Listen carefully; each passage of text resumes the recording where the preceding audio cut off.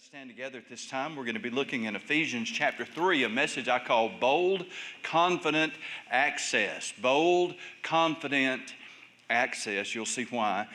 Verse 11, according to the eternal purpose which He accomplished in Christ Jesus our Lord, in whom we have boldness and access with confidence through faith in Him. And may God bless the reading of His Word today is my prayer. You may be seated.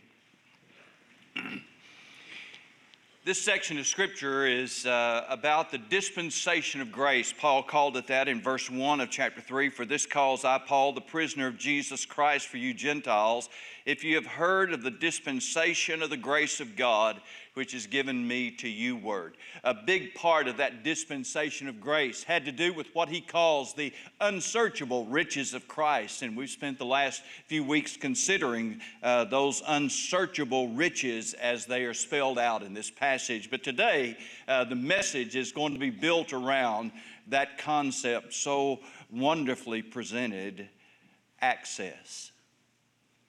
Access. Now, probably the most frequent matter involving the concept of access in our life today is when you get that message that shows up on your computer screen that says, access denied.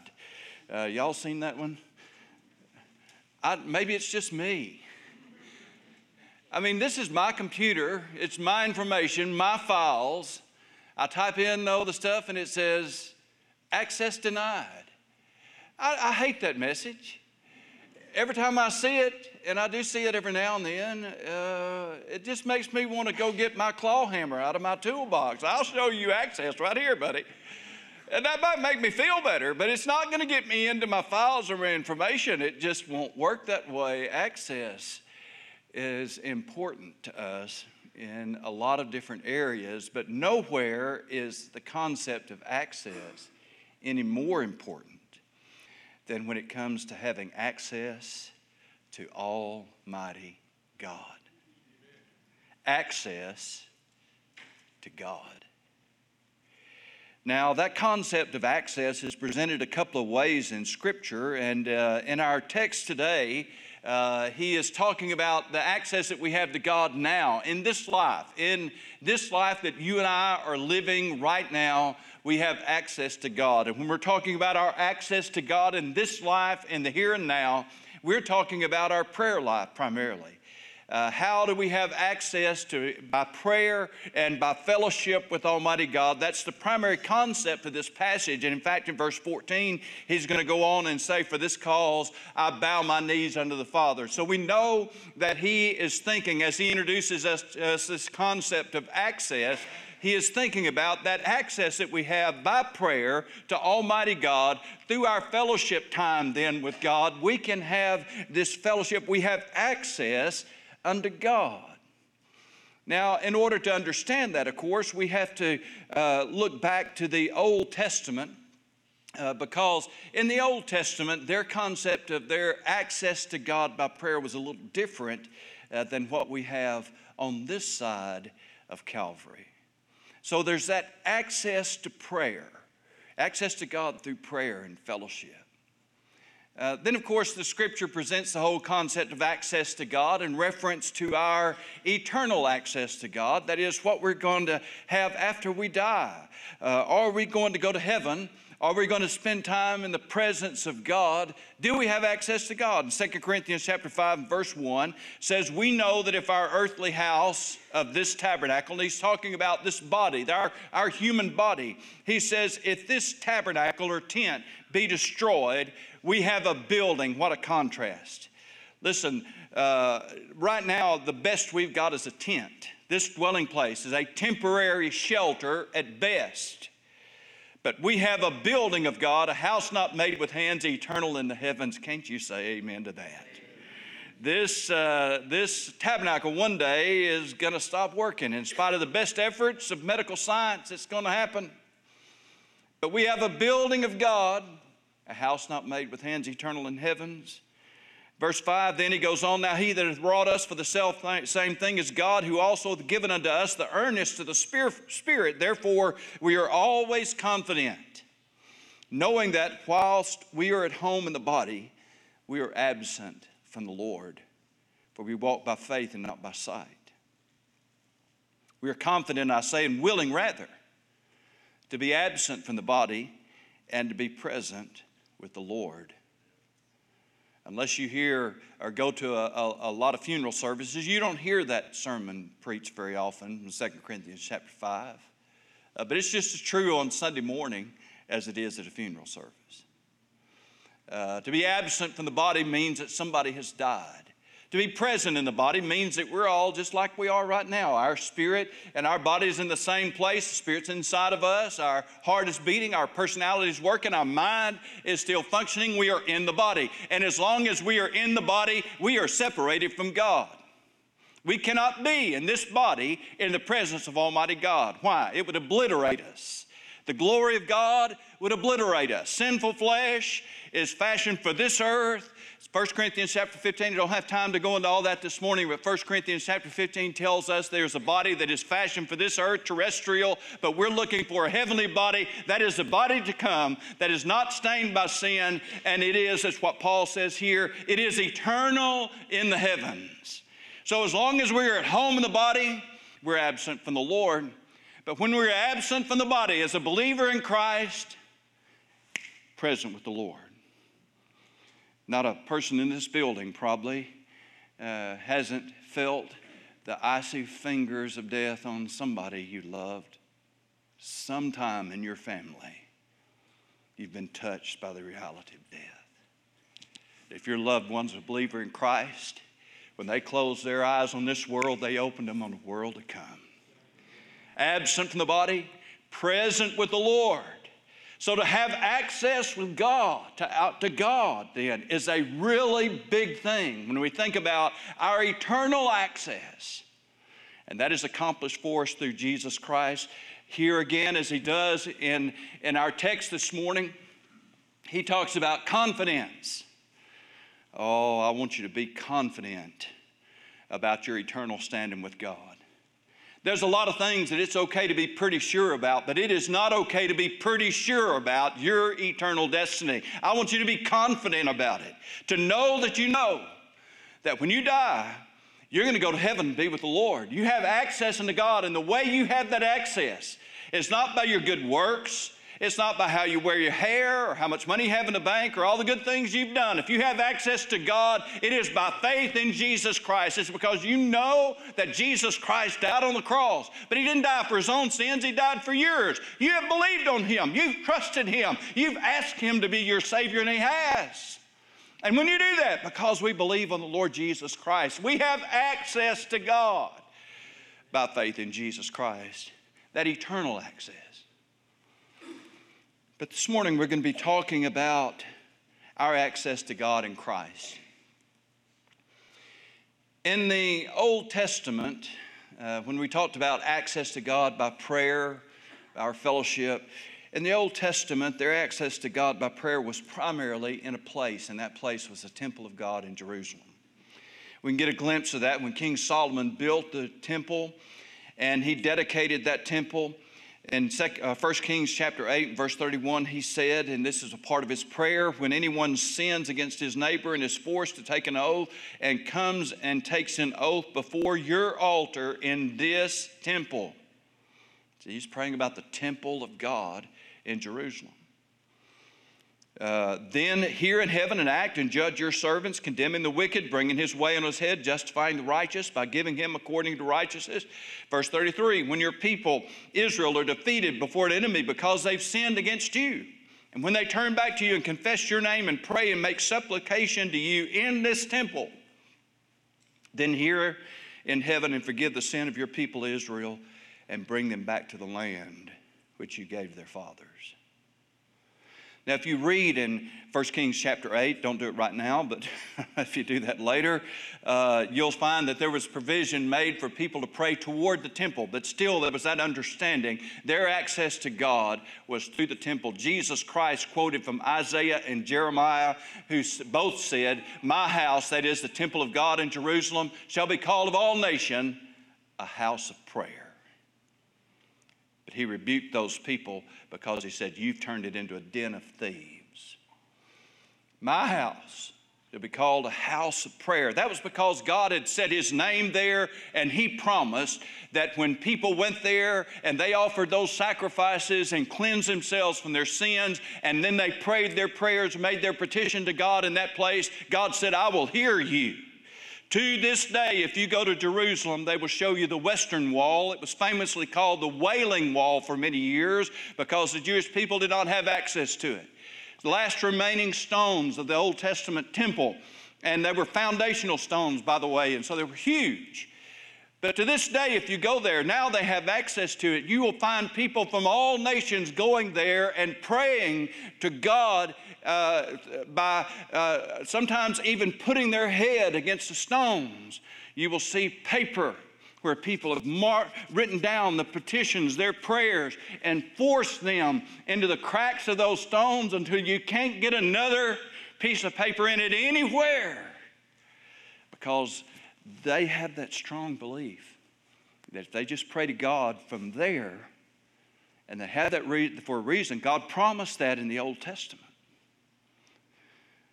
When you are serious about prayer, you come to this place, and I'll hear you. Probably the best example of that, though it's kind of a touchy, sensitive subject, had to do with the famous prayers of an Old Testament woman named Hannah. Hannah was married to a man named Elkanah, and Hannah was not able to have children.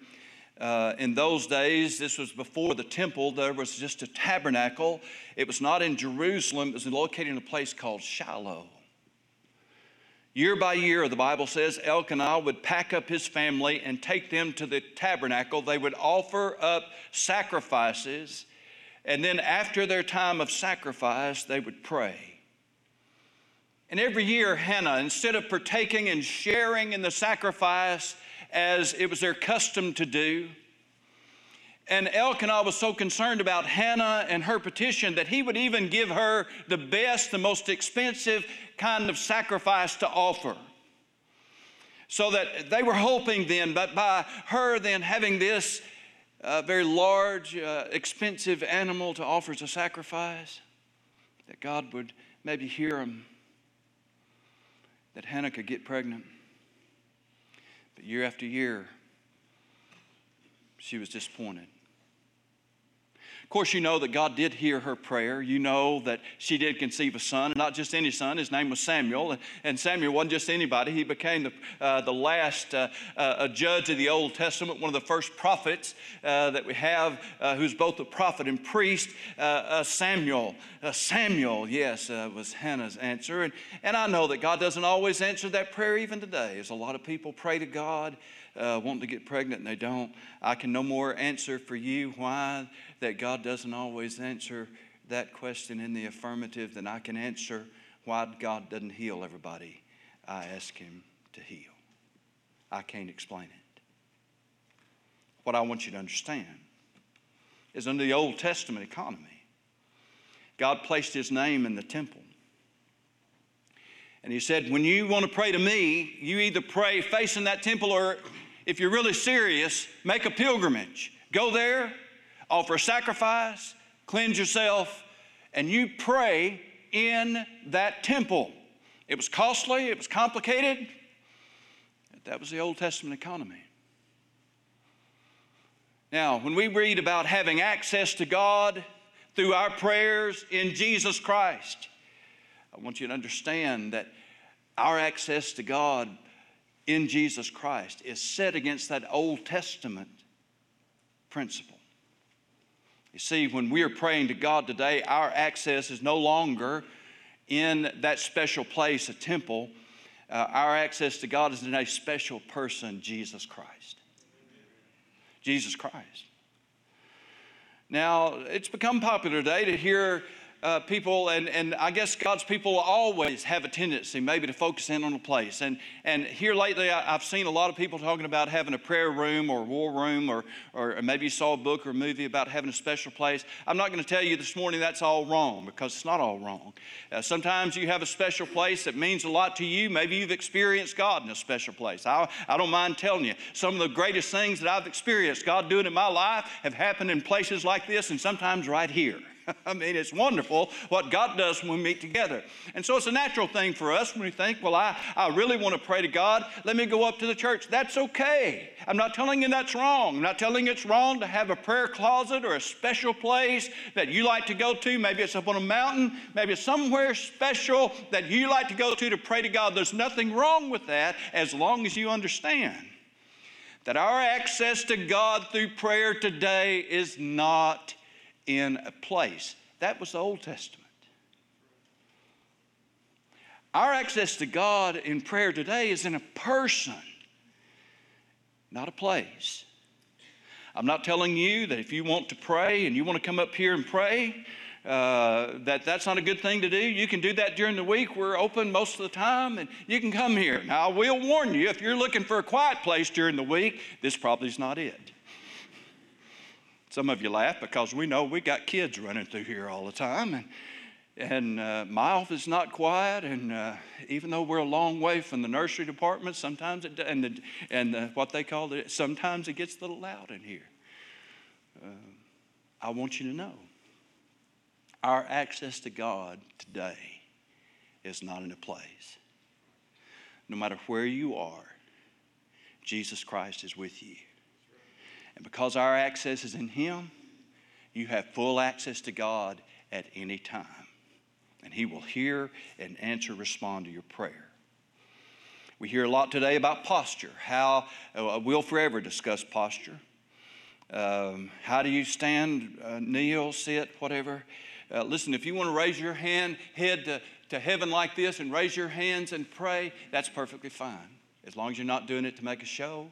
Then the Bible condemns any kind of thing that we would do for a show.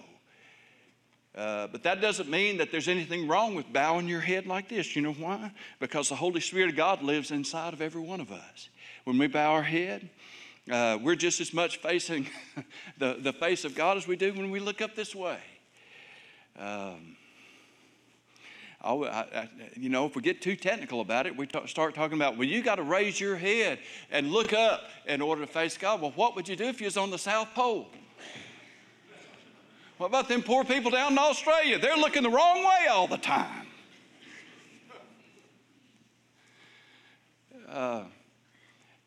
Access to God is not tied to a place, and neither is it tied to a posture. You want to get on your face and pray, that's appropriate. You want to get on your knees and pray, that's appropriate. You want to come to this place and pray, that's appropriate. You want to get in a closet and pray, that's just fine. You want to pray in your car going to work, please. Please. Keep your eyes open. But please. You want to pray in school? Please. Let them try to stop you. They can't. Nobody can stop you from praying if you want to. Access to God is not in a place. It's not in a posture. It's in a person. Having established that then this morning, there are three words that are used in this passage to describe this access: boldness, confidence, and faith. I want to look at them quickly this morning. First of all, notice the boldness. And the classic passage on approaching God with boldness is found in Hebrews chapter 4. Seeing then that we have a great high priest that is passed into the heavens, Jesus the Son of God, let us hold fast our profession. For we have not a high priest which cannot be touched with the feeling of our infirmities, but was in all points tempted like as we are, yet without sin. Let us therefore come boldly unto the throne of grace, that we might obtain mercy and find grace to help in time of need. Let us come boldly to the throne of grace. First of all, this passage invites us to keep on coming. Literally, it says, let us keep on continually. Let us continually keep coming unto God. There are times maybe when we don't feel much like talking to God. If you don't feel like talking to God, there's probably a one-word answer. Why? Sin. Sin. That's why the Bible tells us when we approach the throne of grace, ask for mercy. I sometimes imagine what it might be like to come to God in prayer without having to say, God, forgive me. I'm sorry. But that is not the experience that the Bible presents to us. Grace, you see, deals with our need, and mercy deals with our need for forgiveness of our sins, and both of those are given to us freely in Jesus Christ. 1 John chapter 1 tells us if we walk in the light as He is in the light, we have fellowship one with another, and the blood of Jesus Christ, His Son, cleanses us from all sin. If we say that we have no sin, we deceive ourselves, and the truth is not in us. If we confess our sin, He is faithful and just to forgive us our sins and to cleanse us from all unrighteousness. And just to be crystal clear about it, 2 Timothy chapter 1 and verse 5 tells us who to confess to. For there is one God and one mediator between God and man, the man Christ Jesus, who gave Himself a ransom for all to be testified in due time. So in Christ Jesus, we have boldness to continually, to keep coming unto God, to keep seeking His grace, which contains two aspects. It contains the mercy that we need for our sins, the forgiveness of our sins, and it gives to us then the things that we stand in need of. Boldness. Second word then, confidence. Confidence. We have boldness and access with confidence. So this access is not just a bold access, but it is a confident access. That is, that when we call upon God, we have confidence knowing that God's going to hear us. I read one time a blog not too many months ago written by an atheist, and I do that a lot. I like to hear about what they're thinking. If they're writing, I try to think about it, especially if they're writing about Christianity, religious things. This particular atheist was writing about prayer. He described it in an intriguing way. He said prayer is something practiced by Christian people to an omnipotent God by means of a form of mental telepathy. That's what he called it, mental telepathy, in the sense that we are thinking things and God then hears us. He called it mental telepathy. And they say, Brother Richard, you tell us that prayer is telepathy. No, I'm not telling you that. They say, Brother Richard, do you believe in telepathy? Well, you know, there's many a time I'm driving down the road and I get to thinking I need to call my wife and my phone will ring, it's her. My mama used to do me the same way before she died. I mean, I'd be thinking, sitting at home, back then it was on a landline. I'd be sitting at home thinking, I need to call Mom. The phone would ring. And it was Mom. So if you're asking me, do I believe in mental telepathy in the sense that I think that my wife and my mother could read my mind? My answer is yes. Yes, I do. Mama used to tell me when I was a kid that it was written all over my face, made me want to wash my face before I ever went to see her. I tell you, Do I believe that prayer is mental telepathy? No, but I don't have any biblical reason for believing that, but I'll know what I do believe. I believe God knows our thoughts. Yes. I believe that God hears us even when we speak, even when we don't speak aloud. I do believe that God hears that. Wish I had the time to develop that more. But let's look in 1 John chapter 5 and verse 13. These things have I written unto you that believe on the name of the Son of God, that you may know that you have eternal life, and that you may believe on the name of the Son of God. And this is the confidence. There it is again. This is the confidence that we have in Him, that if we ask anything according to His will, He heareth us. And if we know that He heareth us whatsoever we ask, we know that we have the petitions that we desired of Him. What a great passage. James warned us that we can ask amiss. James chapter 4 and verse 3, you ask and do not receive because you ask amiss that you may spend it on your pleasures. That's James' way of reminding sometimes instead of asking, praying according to God's will, we're praying about my will. Our Lord Jesus Himself taught us how to pray when He said, Father, nevertheless not my will but thine be done. And we need to attach that on every prayer in some way. Because we're not real good as people. We're just frail human beings, and we're not real good at really being able to tell what it is that God wants and what it is that it's just something that I want. I'm not saying that everything we want is bad. It's not. But not everything we want is according to the will of God. Do you understand that? But Jesus promised, when we pray according to the will of God, God is going to grant our petitions.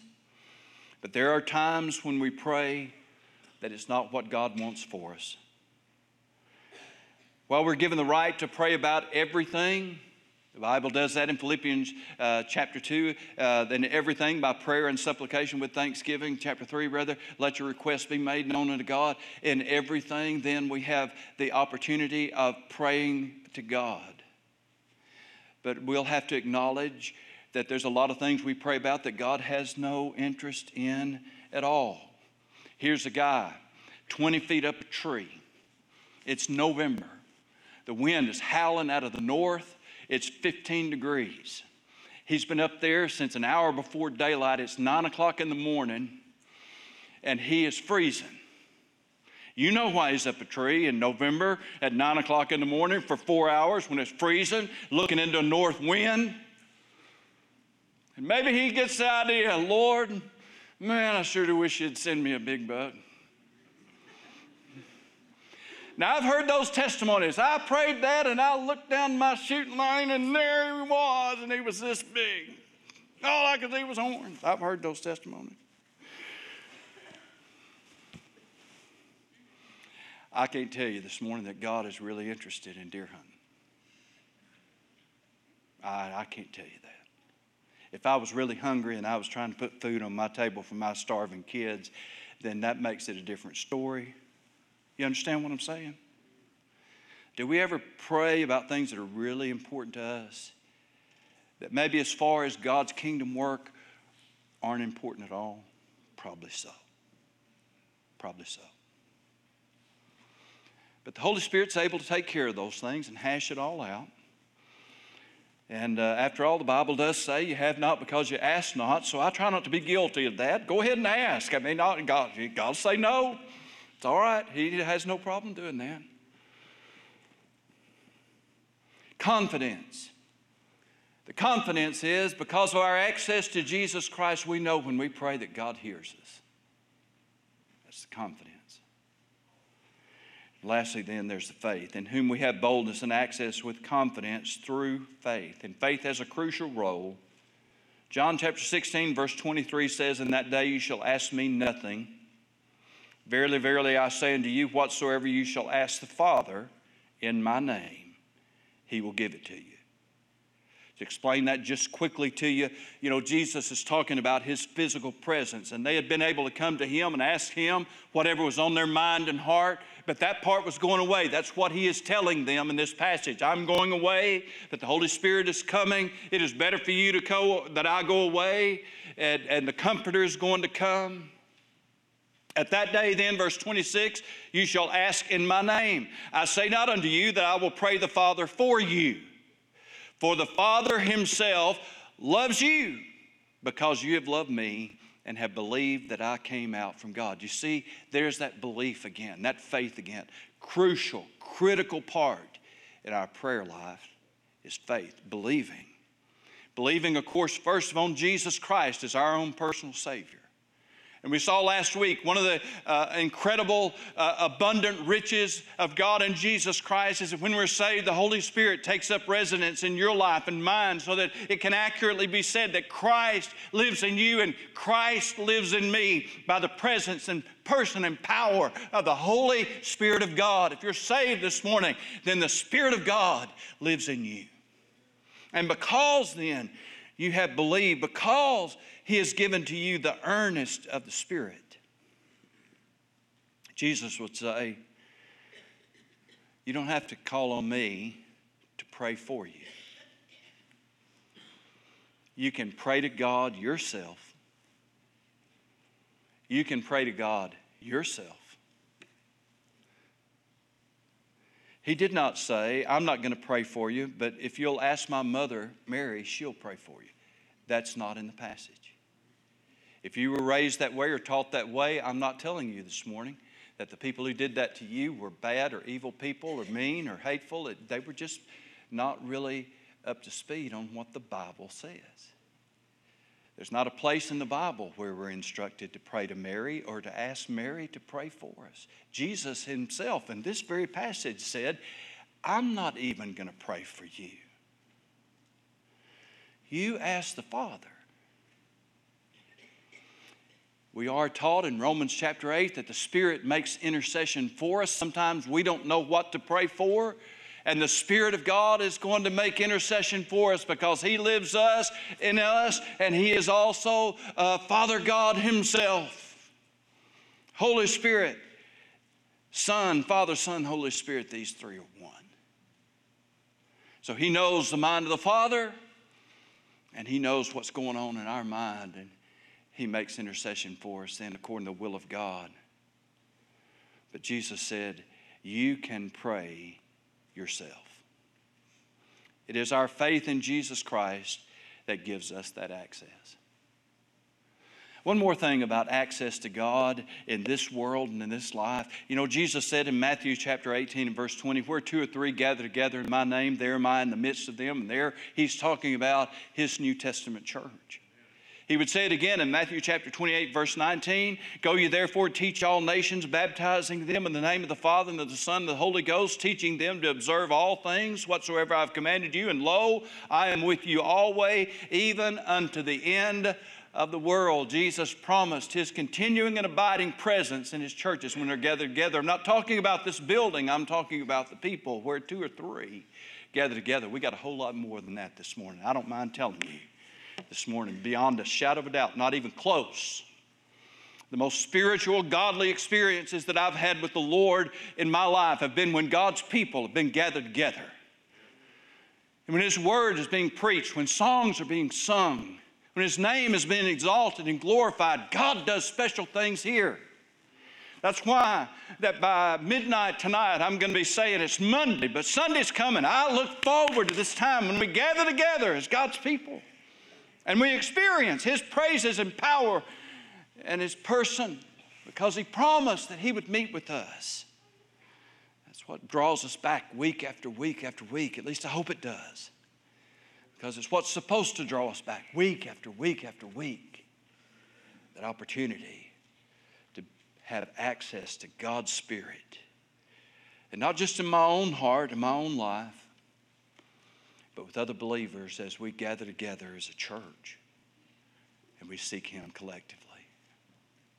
I'm not sure I ever knew how powerful that really was until I had the opportunity to start a church. And it was basically when we started, just me and my family, one or two others. Sunday morning, I got up. I'll never forget that feeling that first Sunday. I was excited. Didn't know who was going to be there. We had a hotel conference room reserved. It was under the swimming pool. I didn't care. It was a place to meet. Y'all think I'm making that up, but I'm not. It was under the swimming pool. You could imagine what we heard all morning.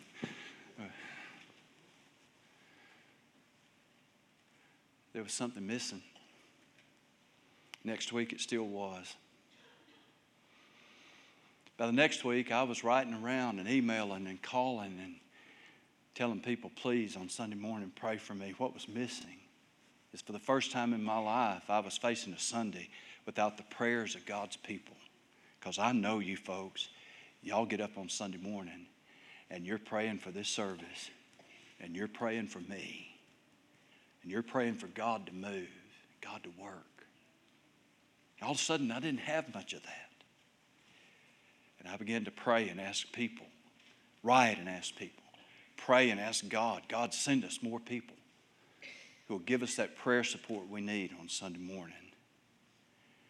Oh, there's no way for me to accurately describe how powerful it is when God's people gather together in His name to honor and worship and seek His presence and His power. We feel it. We know it's real. It is real. What you feel when you come in this place is not the power of human persuasion. If I thought human persuasion would do it, I would do it, but that's a poor substitute. It's not the power of personality. It's not the power of mass presence. It's not the power of anything else that we can produce, humanly speaking. What we feel when we come in this place is the power of the presence of the Spirit of God as Jesus keeps his promise, where two or three gather together, assemble together in my name as a church, I'll be with you. And he is. Oh, how we need that.